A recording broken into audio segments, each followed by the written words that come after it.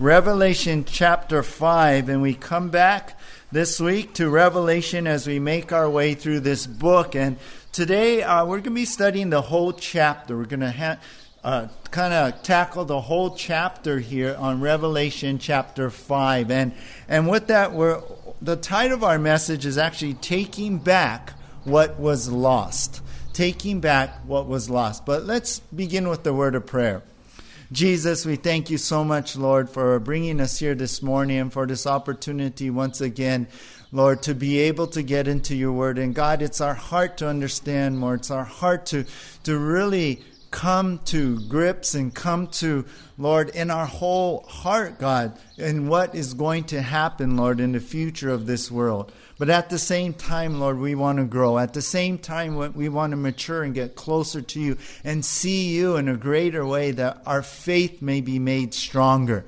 So I ask, Lord, this morning that you would speak to us through your Holy Spirit and you would use this time, God, that you would give a word, Lord, to us, that you would give each one of us a special word that we can carry with us, that we can take home with us, and we can live out this week, Lord, as your word affects our life and transforms us. So thank you, God. We give you this time. We pray for your anointing, and we ask this in Jesus' name. Amen. A number of years back, the National Geographic put out this article on how scientists in Australia had discovered that magnets can actually repel sharks. Sharks have that sensory pores on the front of their head, and they sense electrical currents and all. And they found that magnets can disrupt that sensors in the field and give them basically a bad experience, an unpleasant experience. One scientist said it is the equivalent of opening a door and suddenly being hit with a strong stink. So you guys might have experienced that after someone went to the bathroom. But anyway, so today there are shark repellent products made out of these certain magnets. Now, these magnets come in a form of like a band you can wear like a watch on your wrist or even on your ankle to keep swimmers safe. And so there's some products out there. There's even a surf leash that holds this magnet to keep these sharks at bay and repel them. One news article at the time when this report had come out from Australia introduced this new shark repellent technology like this. They wrote this. It looks like Australians are taking back the streets and oceans with a non-lethal anti-shark tech. Well, when I read that, I was thinking, I don't know about that. I mean, isn't their home, the ocean, isn't that their home? And I was thinking with the increase of shark attacks lately we've been seeing, I kind of think that it's the sharks who are actually taking back their streets, right?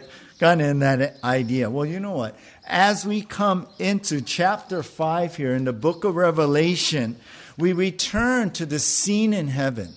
We were brought there in chapter 4, the scene in heaven. And as I told you last week, it's right before the tribulation begins, the last 7 years of this world as we know it.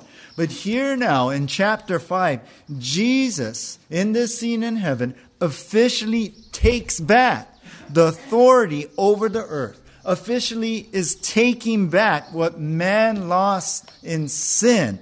He's taking back what man had lost to evil. So I titled our message, Taking Back What Was Lost. And that's what we're going to see as Jesus officially is taking back what was lost.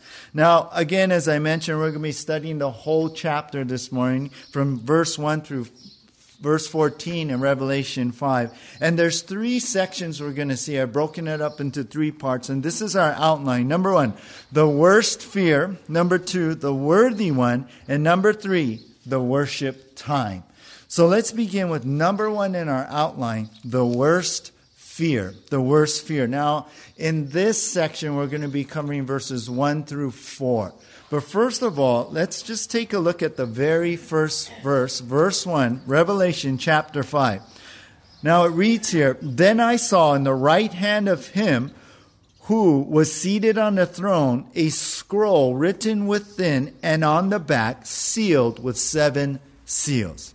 Now, we begin here with John in verse 1 saying that he saw in the right hand of him was seated on the throne. Now, remember last week we saw that we came into the scene in heaven after Jesus had called John up to heaven. He was to show him what's going to come after this, after the church age we studied. And when he went into heaven, he saw this scene in heaven, and central to the scene was this throne, and sitting on the throne was God. And so again, John looks, and on the throne is God sitting there. And specifically, we're going to see as it unfolds here, it's God the Father who is sitting on the throne. Now, as we saw last chapter, you can imagine John described God in these the light coming through gemstones. He saw the cherubim. Remember the 4 cherubim around the throne, right? The angels. The 24 elders sitting on their lesser thrones all around the throne. And we believe that they are believers. They represent all the believers there. And I believe it represents the church who was raptured beforehand. And then we saw the Holy Spirit, right? Thunder and lightning. And the Holy Spirit shown as burning torches there around coming out from the throne. And then we saw at the end of chapter 4, worship just breaks out, right?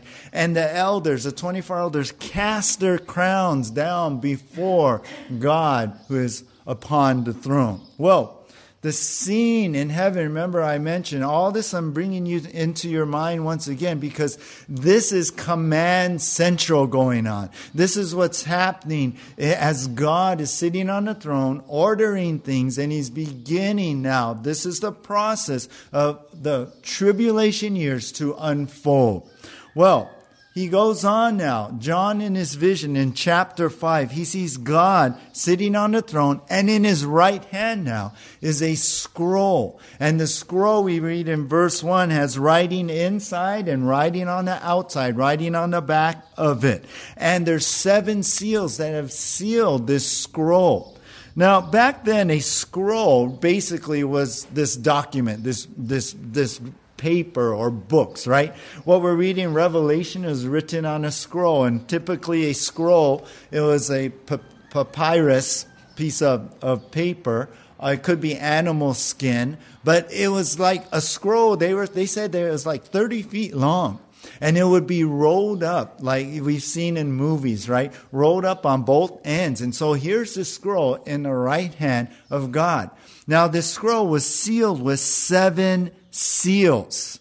And in Roman times, the scroll, not only was there something written on the inside, but on the outside, in Roman times, they would have these scrolls, and there was a summary of what was on the inside. So right away, the readers that John was writing to back then could imagine now this scroll in God's hand.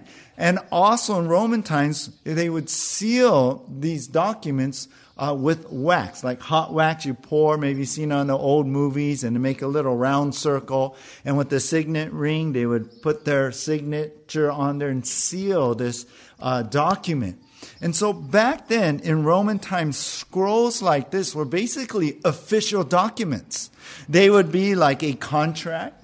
They would be like a will, a last testament and will. It could be a lease, a rental lease. But it also could be a title deed to property. And then they would seal this document, not just with one wax seal, but 7 of them. 7 seals. And that would make this document in Roman times official, valid, and no one could tamper with that unless they were authorized to open this official document. So as we come into verse 1, it's really key for you to understand, because the big question right now here in verse 1 is, what is this scroll? What is the scroll in God's right hand? What is this pictured here like in Roman times, a scroll rolled up from both ends and sealed with 7 seals? What is this scroll in God's hand? Well, I'm going to give you 2 things. Number 1 is, it is the official title deed to all the earth. That's what it is. It is the official title deed to all the earth. Remember I mentioned Roman times, that's how it would come. So here's God holding it, something that John would recognize. And, let me add this, and it's been safely kept in the Father's hand until the rightful owner can come and take it and open it. And that's the seals. Only the rightful owner can open this document.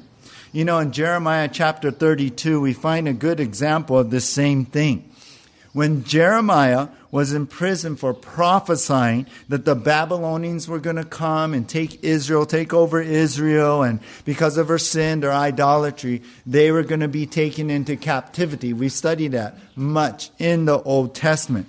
Well, when he was sitting in prison, his cousin Hanamel came to Jeremiah to ask him to buy the family's portion of land. So in obedience to God, Jeremiah bought the land. Then he had this title deed now put into a clay pot, buried in the ground until the time that he would be released, or actually the land would be released, and then he can go back and claim the land. You see, this was an act of faith, because he was preaching that for 70 years Israel would be in captivity. And so as an act of faith, he buried the title deed in a clay pot in the ground, knowing that when God released Israel from the Babylonian captivity, when they went back to the land, he could now take possession of the land once again legally by unburying the pot and finding the title deed there. And then he could claim his property. So in obedience to God, he did this as an act of faith to show his faith that, you know what, this is God's plan, and showing everybody that. So what was lost to the Babylonian takeover, right, they took over all of Israel, would be rightfully taken back later by Jeremiah. So that's really the picture that we see here. Here in verse 1, we see the title deed to all the earth. And it's just like Jeremiah's situation. It's been safely kept or buried in the Father's right hand. Now, one more thing about this title deed. This title deed comes with, I call it, this escrow process. This is, first of all, the official title deed to all the earth. But inside, there are instructions in this title deed. It comes with the escrow process. It contains the process of how the earth will be returned to its rightful owner.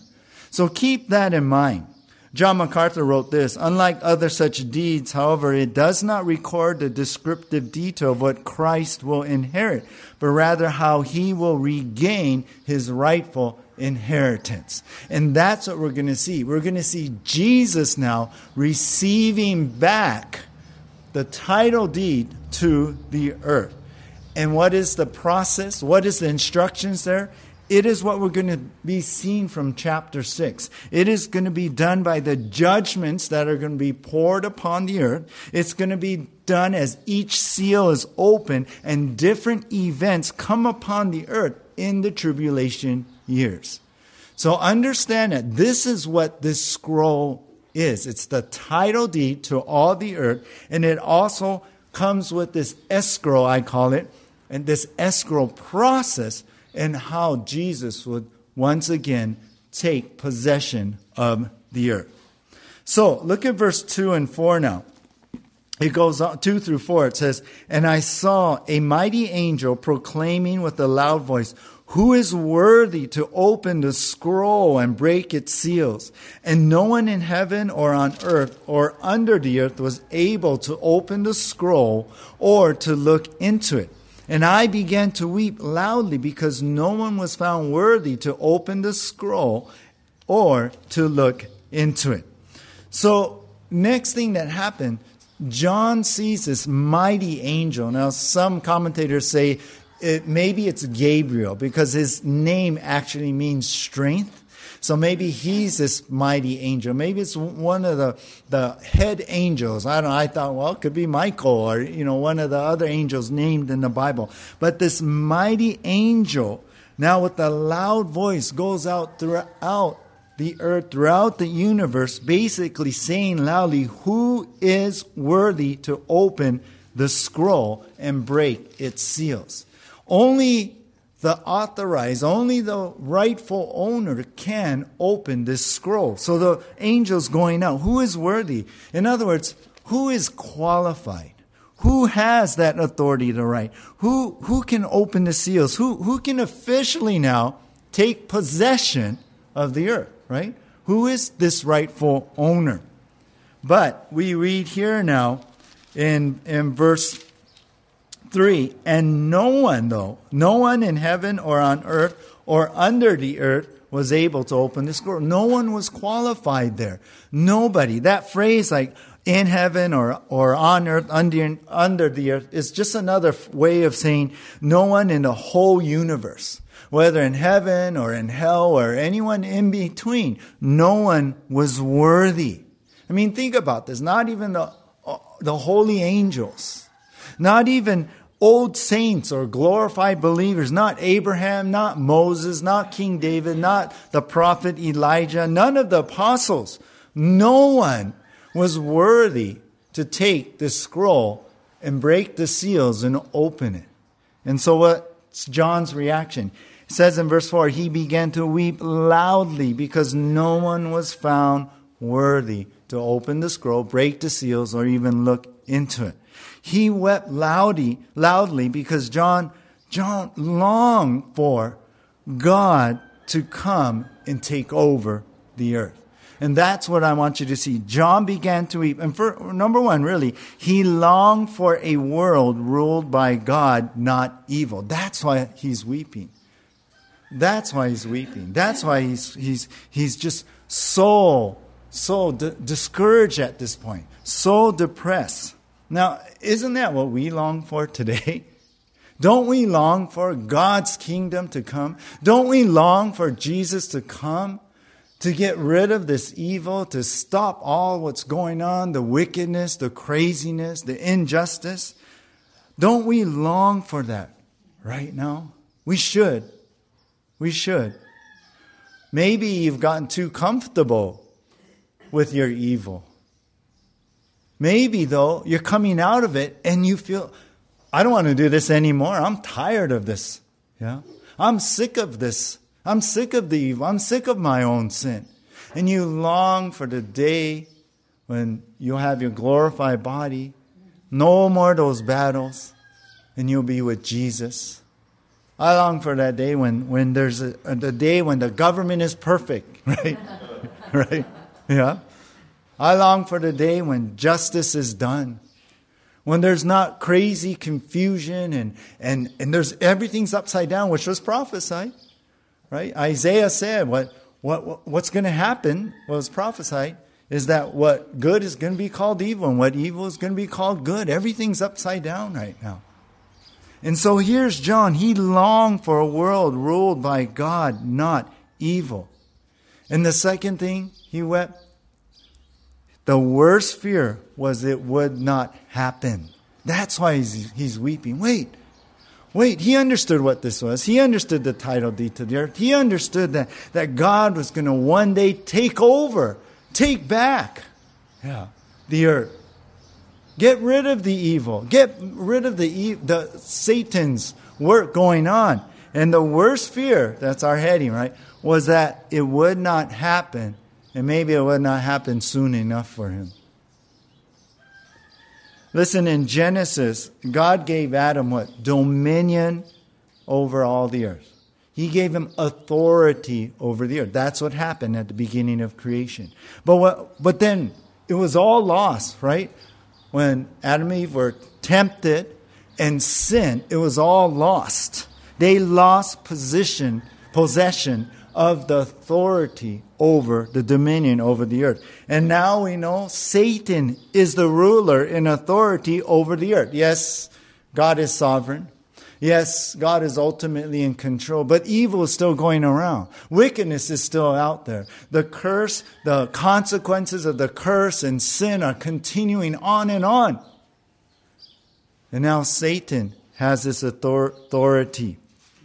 You know, Paul called Satan in 2 Corinthians 4:4 the god of this world. That's why Paul wrote that. Because Satan has authority and it was lost back there in the garden.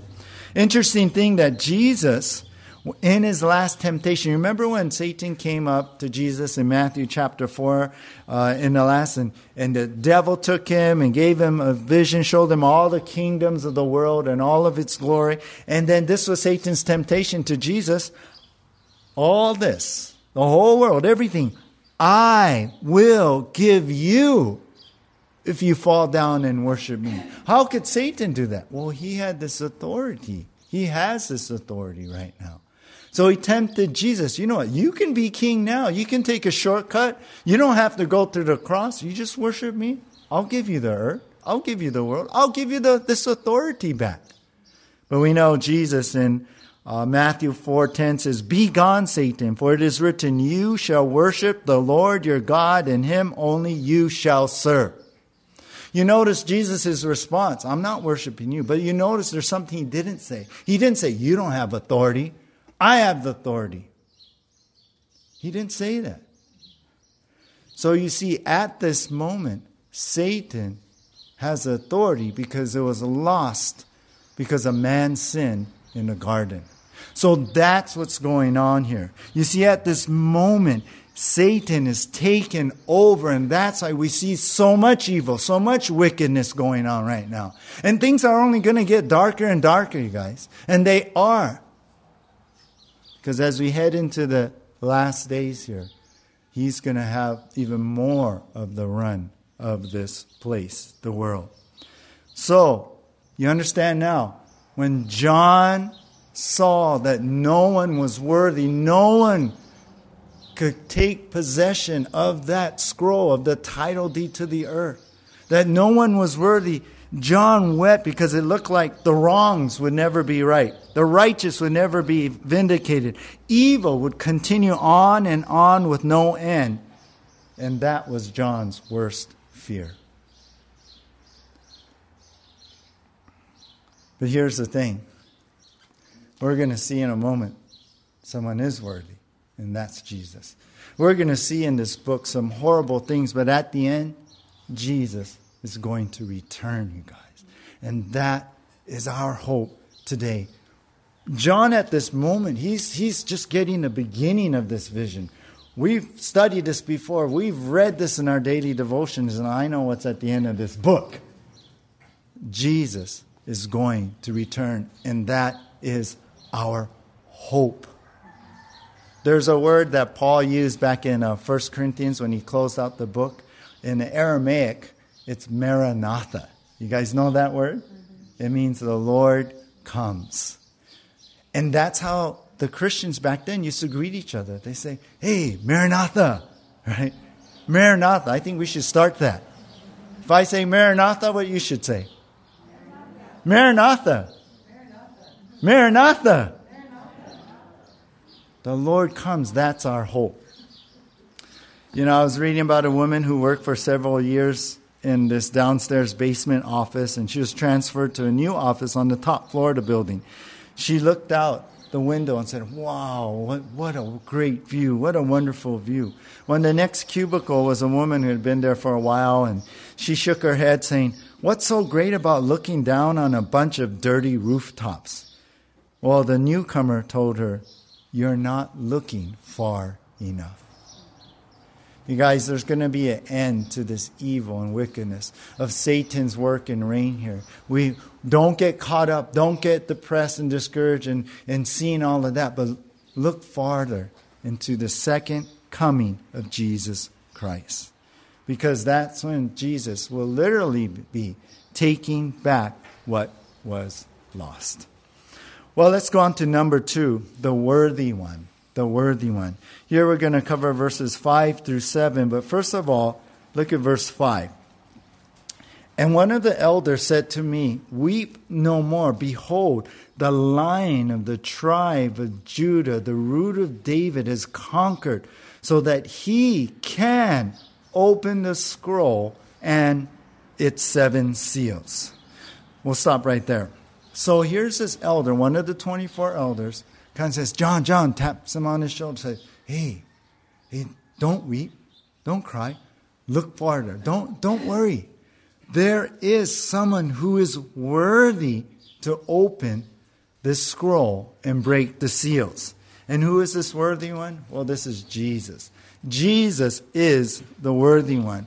And I want to unfold to you two things here. Number one is Jesus is the lion that rules in power.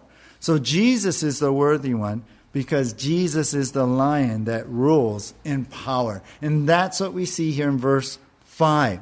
So this elder tells John, behold, Jesus is the Lion of the tribe of Judah. So first of all, he names Jesus as the Lion of the tribe. Now this is taken from Genesis 49 when Jacob was blessing his sons. He was about to die.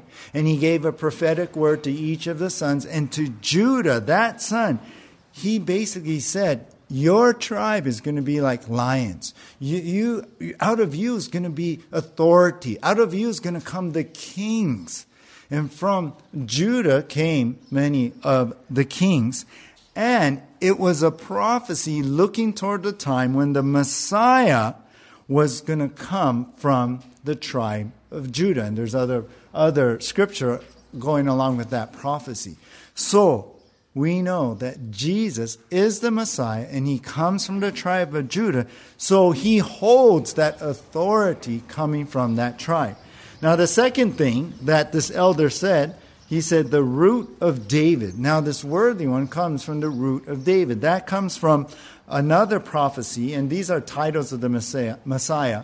It comes from Isaiah 11, prophesied that the Messiah would come from the lineage of King David. Now, David is from the tribe of Judah, but now more specifically, the Messiah would come through King David. He would be one of his generations down. He would come from that line. And so there was prophecy also that the Messiah would rule and reign forever. And that was given to King David. So Jesus is that worthy one because he fulfills both qualifications. He comes from Judah. He comes from the line of David. He holds that authority, and he has the right to be king because he comes from the line of David. And not only that, look at verse 5. The elder says, has conquered.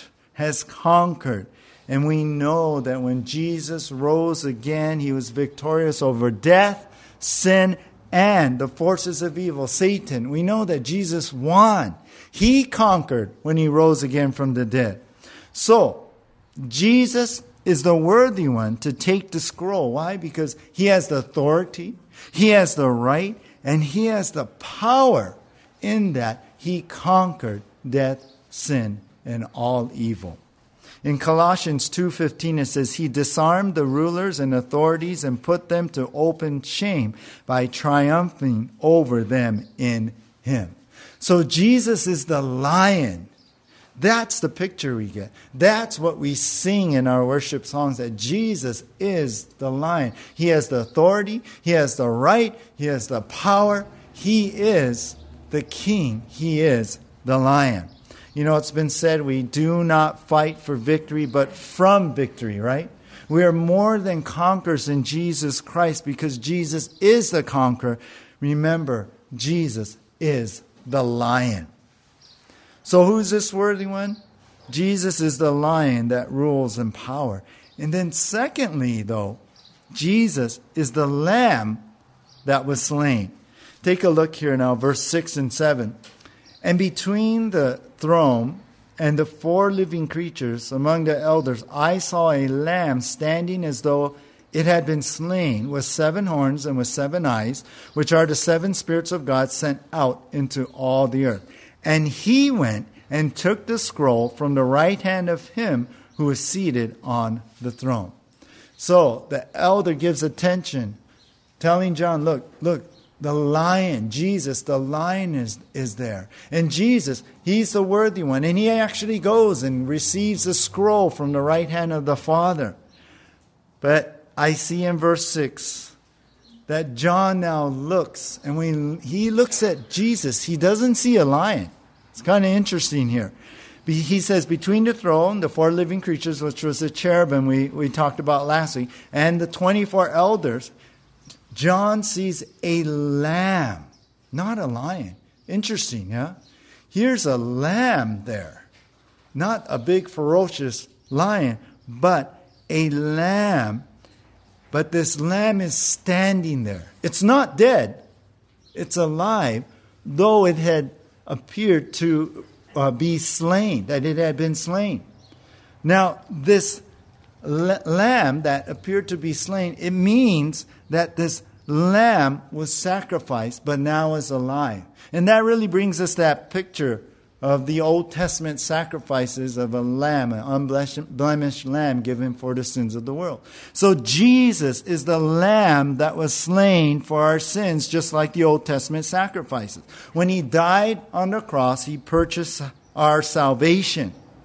Now it's interesting with this, Jesus notices that this lamb in verse 6 has 7 horns. This little lamb has 7 horns. Now, 7 remembers the number of completion, and we're going to be seeing that a lot, this number, throughout Revelation. But with that number of completion, fullness, the Bible also talks about horns as a symbol of power. So we see this lamb, we see Jesus has all power. Completion, fullness, that's what 7.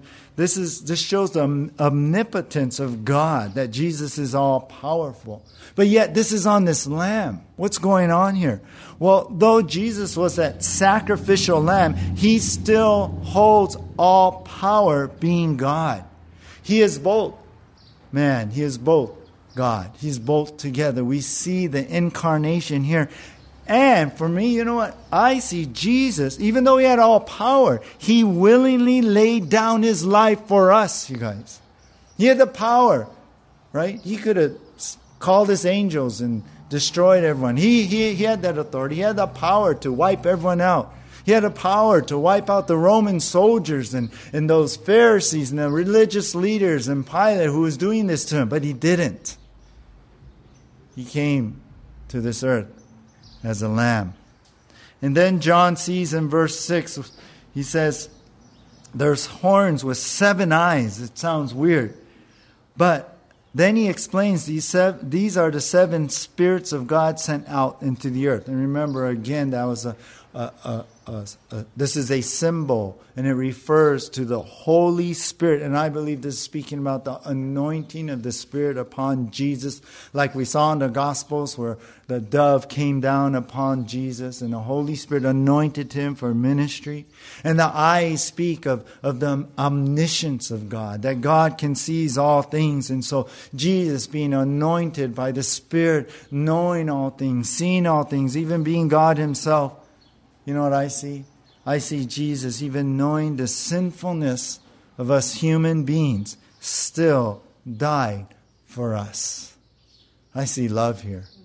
I see God's willingness to lay aside his power, even though he still held it, to still be the lamb to be sacrificed for us. I see this lamb who knew all of our sins, who knew what would be done to him, still dying on the cross for us and being sacrificed for us.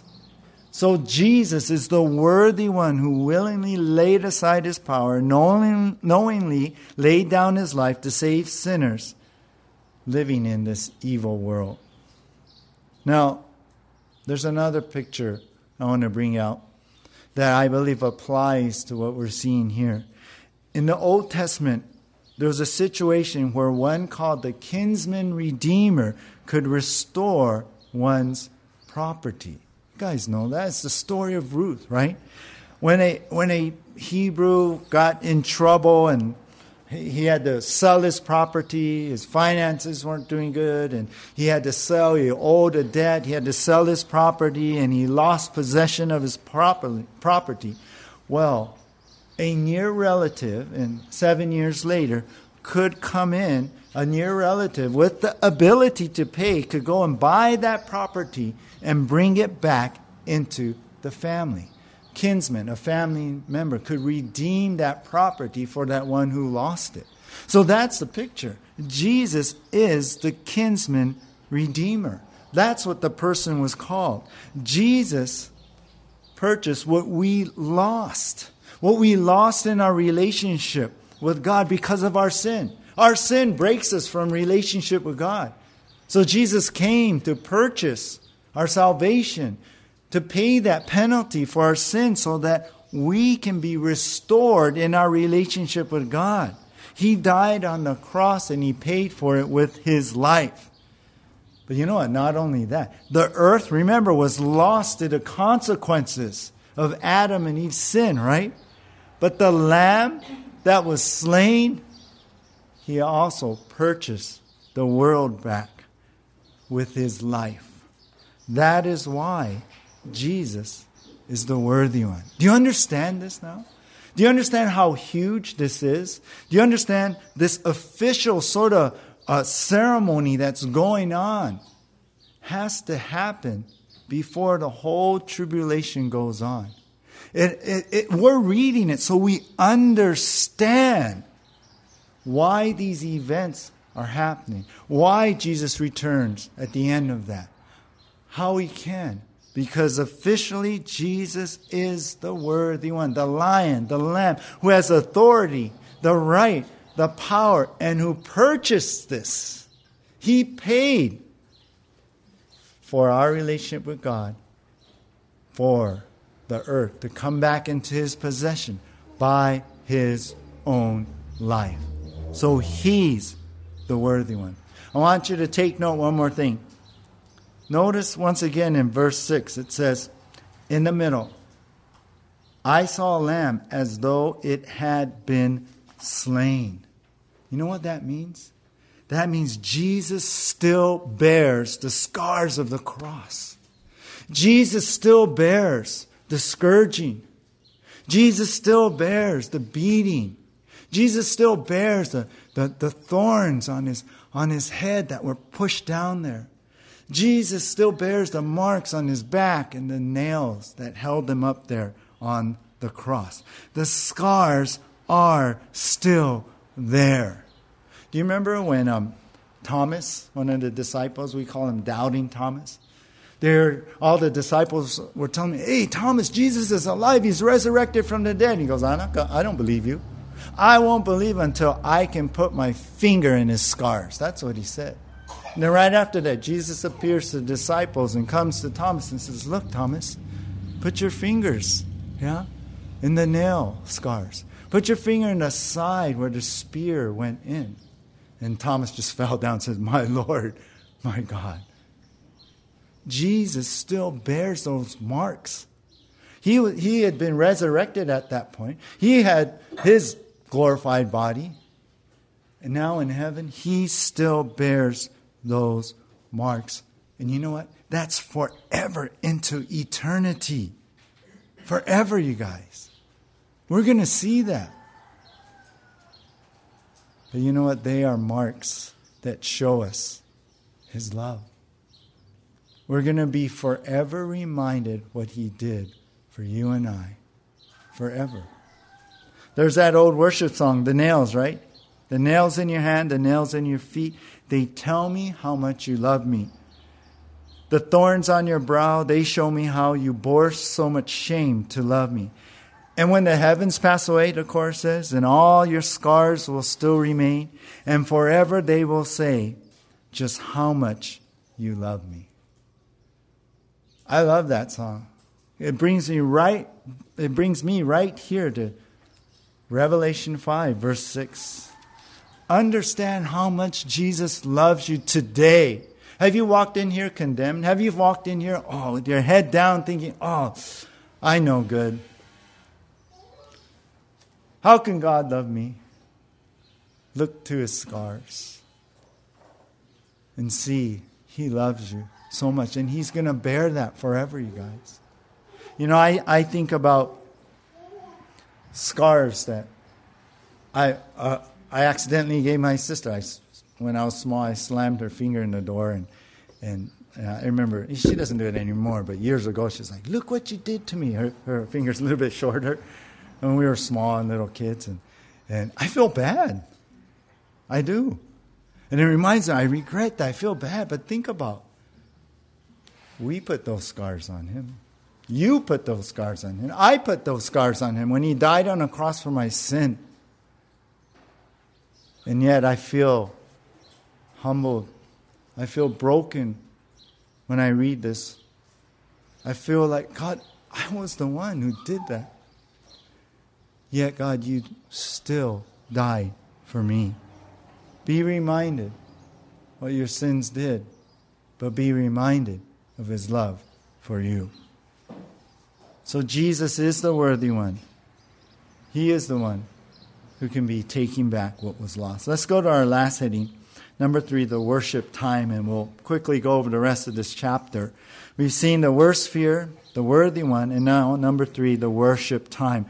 We're going to cover the rest of our verses in this chapter, but first of all, verses 8 through 10.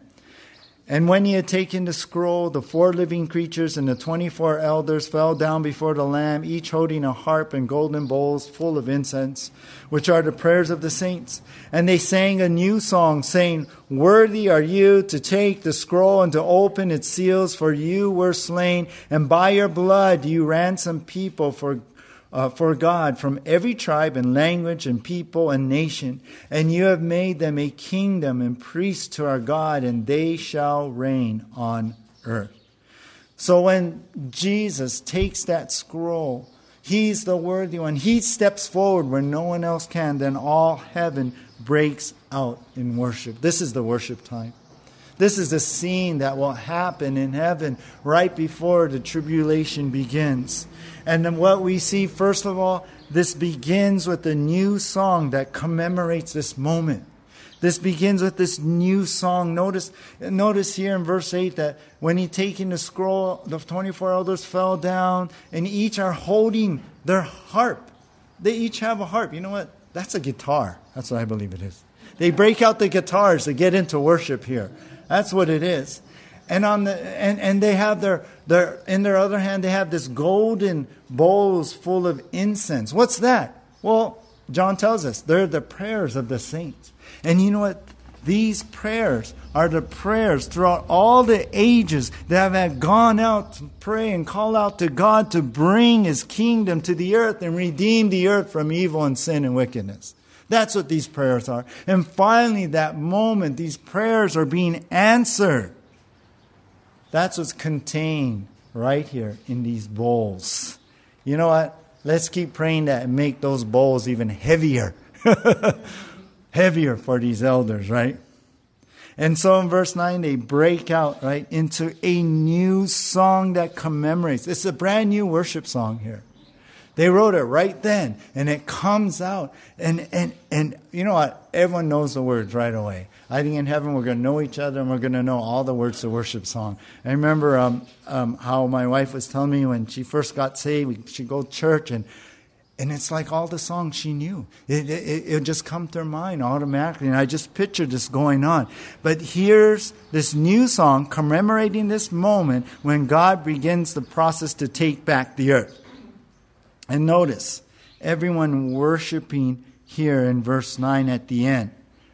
They're singing and they're shouting out in worship how Jesus had ransomed people for God, what? From every tribe and language and people and nation. Don't you love that? No racism here, no social classes, no localism. We're all one people in God. And then verse 10. God has taken all believers in Christ to be priests to our God. Isn't that awesome? You know what? You're a priest. I'm a priest. I know you're a pastor. Well, I'm not a priest, but we're all priests, you guys. You know what that means? We have direct access to Jesus. We don't have to go through someone. We can pray to Him. We can go and confess our sins to Him directly. Because we're priests. That's the idea. We have this direct access. And as priests, we represent God to the world. So God has made us to be priests, direct access, to be lights. We've been all chosen. And we have all been made this priest as believers. And also, look, it says here in verse 9 or 10, and they shall reign on the earth. We've talked about that. You and I, when Jesus comes and takes over the earth and sets up his kingdom, we're going to help ruling and reigning on this earth. We're going to be part of the leadership, all believers here. That's amazing. So with all that and what's coming ahead and who we are in Christ, in this worship time, it begins with a new song that commemorates this moment. And then, the second thing, it ends with the whole universe joining in worship. Look at the rest of our verses in this chapter. Then I looked and I heard around the throne the living creatures, those cherubim, and the elders, 24 elders, and the voice of many angels, all the angels in heaven, numbering myriads. That word means tens of thousands and thousands and thousands and thousands and thousands. Myriads of myriads, so he even adds even more tens of thousands and thousands and thousands. And John even adds thousands of thousands. So you can't count this. All these voices, all these sounds are coming in worship. And verse 12, saying with a loud voice, worthy is the Lamb who was slain to receive power, because Jesus is the powerful one, and wealth, because Jesus holds all riches in his hand, and wisdom, because he is all wise, and might, and honor, and glory, and blessing. So they honor Jesus for everything and who he is in these ways. And then verse 13, and I heard every creature in heaven and on earth and under the earth and in the sea and all that is in them saying, to him who sits on the throne and to the Lamb be blessing, honor, and glory and might forever and ever. So the whole universe starts to erupt in praise. All the earth, all the fish and creatures in the sea, all of heaven, that's the idea, just erupts in praise, because we come to this moment where Jesus takes the scroll and is about to take back the whole earth. And then the four living creatures said, Amen. And that must have just thundered as these cherubim said that. And can you imagine how everyone, the elders, fall down and worship? Can you imagine what it sounded like? The thunder, the noise, the decibels, of sound coming out. I think our glorified ears, our ears won't be damaged. Praise the Lord. We can turn it all loud all the way we want, but this is so loud you can feel it. The whole universe joins in excitement. You know what? In Romans Chapter 8, we find that not only believers are groaning for this time when God will restore things, but you know what Paul says? He says also in Romans 8:22, for we know that the whole creation has been groaning together. The verse above, it says in Romans 8, verse 28, creation itself will be set free from its bondage to corruption and obtain the freedom of the glory of the children of God. So no wonder the whole universe, the earth, what's under, and the sea, everything, starting to praise, because they've been waiting for this moment also. The whole universe that has been living under the grip and consequences of sin all along. The moment is coming when God is going to go through the process in taking back the earth and this whole universe. Taking back what was lost. Isn't this amazing? Do you understand chapter 5 now? Do you understand why we had to go to heaven in chapter 4 and now we're still in heaven in chapter 5 before we see everything come to pass? Now what you're going to see in chapter 6 is the opening of the 7 seals that was sealing this document. Jesus is going to open them one by one, and in each seal, an event is going to happen. One event is going to come to pass. The 7 seals actually going to bring the 7 trumpets. And with each trumpet that's blown, then different events and things are going to happen. And then the seventh trumpet is going to bring forth the bowls, the 7 bowls. And each of the bowls, things are going to happen. So that's a little outline of what you're going to be seeing down the road here. But that's why this is so important. Because as this process goes on, in the end now will be Maranatha. You guys are slow. Maranatha. The Lord comes. And Jesus is going to return and restore everything that was lost. Are you ready? I hope you have Jesus in your heart. I hope you're one of the saved. I hope you've given your trust to Jesus, that He's atoned for your sins when He died on the cross. I hope you believe that. I hope you believe that Jesus is God. Jesus is the Lord who died on the cross. And He can cover your sins, and you could be one of the saved, one of the believers, experience all of this when it happens in heaven when we're there. It's going to happen. What we're reading is true. You know, everything we read about, everything that was prophesied in Jesus in the Old Testament, we've read about in the New Testament, and it came true. So this chapter 5 will be coming true. He will redeem the world. And the process begins right here in this scene in heaven, and Jesus is the one who will redeem the world that He made that was lost when man sinned. But soon it will be restored back to what God intended all along. I want to close with this. A boy who lived by the harbor loved to watch the boats come and go, and one day he decided to build a little sailboat of his own. He worked for weeks making sure every detail was right, and he made this sailboat. Finally, he finished his project, and the boy went down to the wharf and proudly put his boat into the water. As the new sailboat started to drift peacefully on the water, suddenly this big gust of wind came and blew the boat farther and farther and farther until out of sight. The little boy was heartbroken. Every day for a month he went back to see if the boat had washed up on shore. Then one day when he went down, he saw the boat. Not in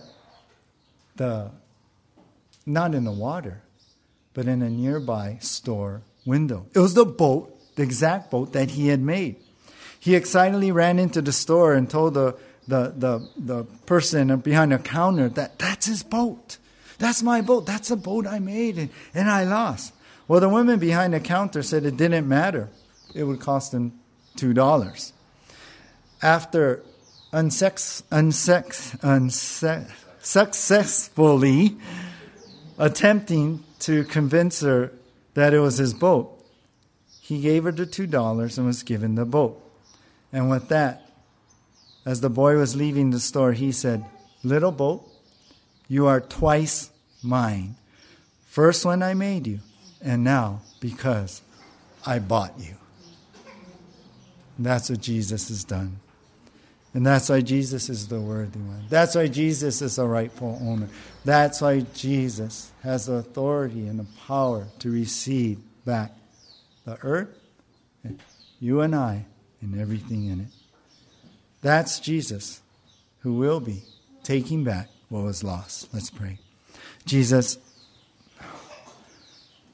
Lord, I am in awe of all of this. Your truth unfolds in our mind of everything that has happened from Genesis, the prophecies, to when you came, the Gospels, when you died on a cross and rose again. From what the epistles tell us about you, it's coming all together to see, Lord, what it means for you to come again and rule and reign on this earth, to bring your kingdom on this earth and rid this world of evil and wickedness, of Satan and his doing and authority he has right now. God, it's unfolded before our eyes, and we are on awe, Lord. But we are also, Lord, humbled by the thought that you did all of this, God, because you love us. That you will come back and make a world that is perfectly ruled by you and perfect in every way because you love us, Lord. And that even when we look at you at that time, you will still bear the marks of the cross and the sacrifice you made. But that would forever be a symbol of your love. And God, we are humbled by that. Lord, I pray for anyone here who is discouraged that they may look farther and see their hope in you, Jesus. Lord, I pray for anyone here that is struggling, maybe in sin, feeling condemned, that you would free them today because you are the conqueror, that you are victorious. You rose again from the dead. You conquered sin, death, and Satan when you died on the cross and rose again from the dead. Lord, may you free us all from our sins and transform us and help us to be the people of God you want us to be, and to live today for what's coming tomorrow, Lord. And God, I pray for anyone here and who's connected, that this will be the moment that they would receive you into their heart. They would simply pray and accept you and surrender their life to you and ask forgiveness, Lord, and believe in what you've done on the cross. Lord, heal us now. Heal us, Lord, that we may see these things clearly, that we may live for you clearly, knowing what the future is, God. Lord, I'm humble, but I'm excited. Lord, I'm broken before you, knowing what I did, Lord, and putting those marks on you. But Lord, at the same time, I'm overwhelmed by your love. And so, Lord, as we close today, overwhelm us, Jesus, with your love. Overwhelm us, God, with your forgiveness and even a stronger sense of your presence. And fill us with your Holy Spirit. In Jesus' name, amen. Let's all stand.